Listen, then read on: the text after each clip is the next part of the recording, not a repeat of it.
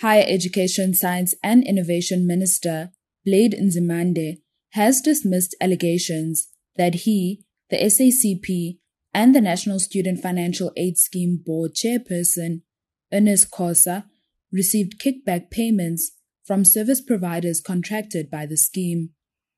The allegations with leaked recordings were made by the organization Undoing Tax Abuse, Outa, last week. Nzimande convened a briefing on Monday to challenge the claims, saying he took being called a thief personally, considering the success of the scheme under his tenure. Firstly, I wish to once again assure the South African public that as Minister of Higher Education, Science and Innovation, I have never used any money from any of my department's entities for the purpose of funding the South African Communist Party. Under my stewardship, the performance of NSFAS in achieving the goal of providing students access and success has been remarkable, given the increase of loans and bursaries awarded for the poor and academically deserving students since the formation of the scheme. In 2010, for instance, a year after I was appointed Minister of Higher Education and Training then, TVET college students were included for the first time ever in NSFAS financial support for the first time, as 2015 to 2020 was 299%. And if you consider the period from 1991 at the inception of the NSFAS predecessor known as TEFSA to 2010-20, the growth rate in student numbers supported by this fund has been 6,908%. This is a clear indication that government has prioritized student funding and broadening of access to those sections of our community who had no access to post-school education and training in the past.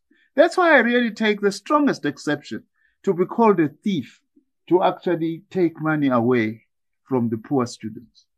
I have no such record. Calls for Nzimande and Khosa to step down are mounting from Outa and several political parties, including Action SA, the African Transformation Movement, and the DA, which has taken legal action against the minister. Nzimande said he had no problem cooperating with any law enforcement agency, adding that he was considering his legal options. I am taking the initiative to go to the Integrity Committee of the ANC and what is called the Central Ethics Committee of the Central Committee of the South African Communist Party. It's on my own volition because I want to go there and account and put my side of the story as to what is it that I know. But cooperating with any law enforcement agency also, I do not have a problem because, as I have said, I have no fear. The SIU has been in my institutions, I don't know for how many years now, possibly almost close to 10 years in some instances. They've been at Fort Hare, they've been at NSFAS. Where else have they been?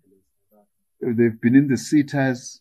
They are now at the Blade Nzimande College of the TVET. I have no problem with that whatsoever. So I will announce at an appropriate time. I don't want to preempt that. I'm exploring, as I have said, Brian, all legal options at the moment. Reporting 4 Times Live, I am Demi Buzo.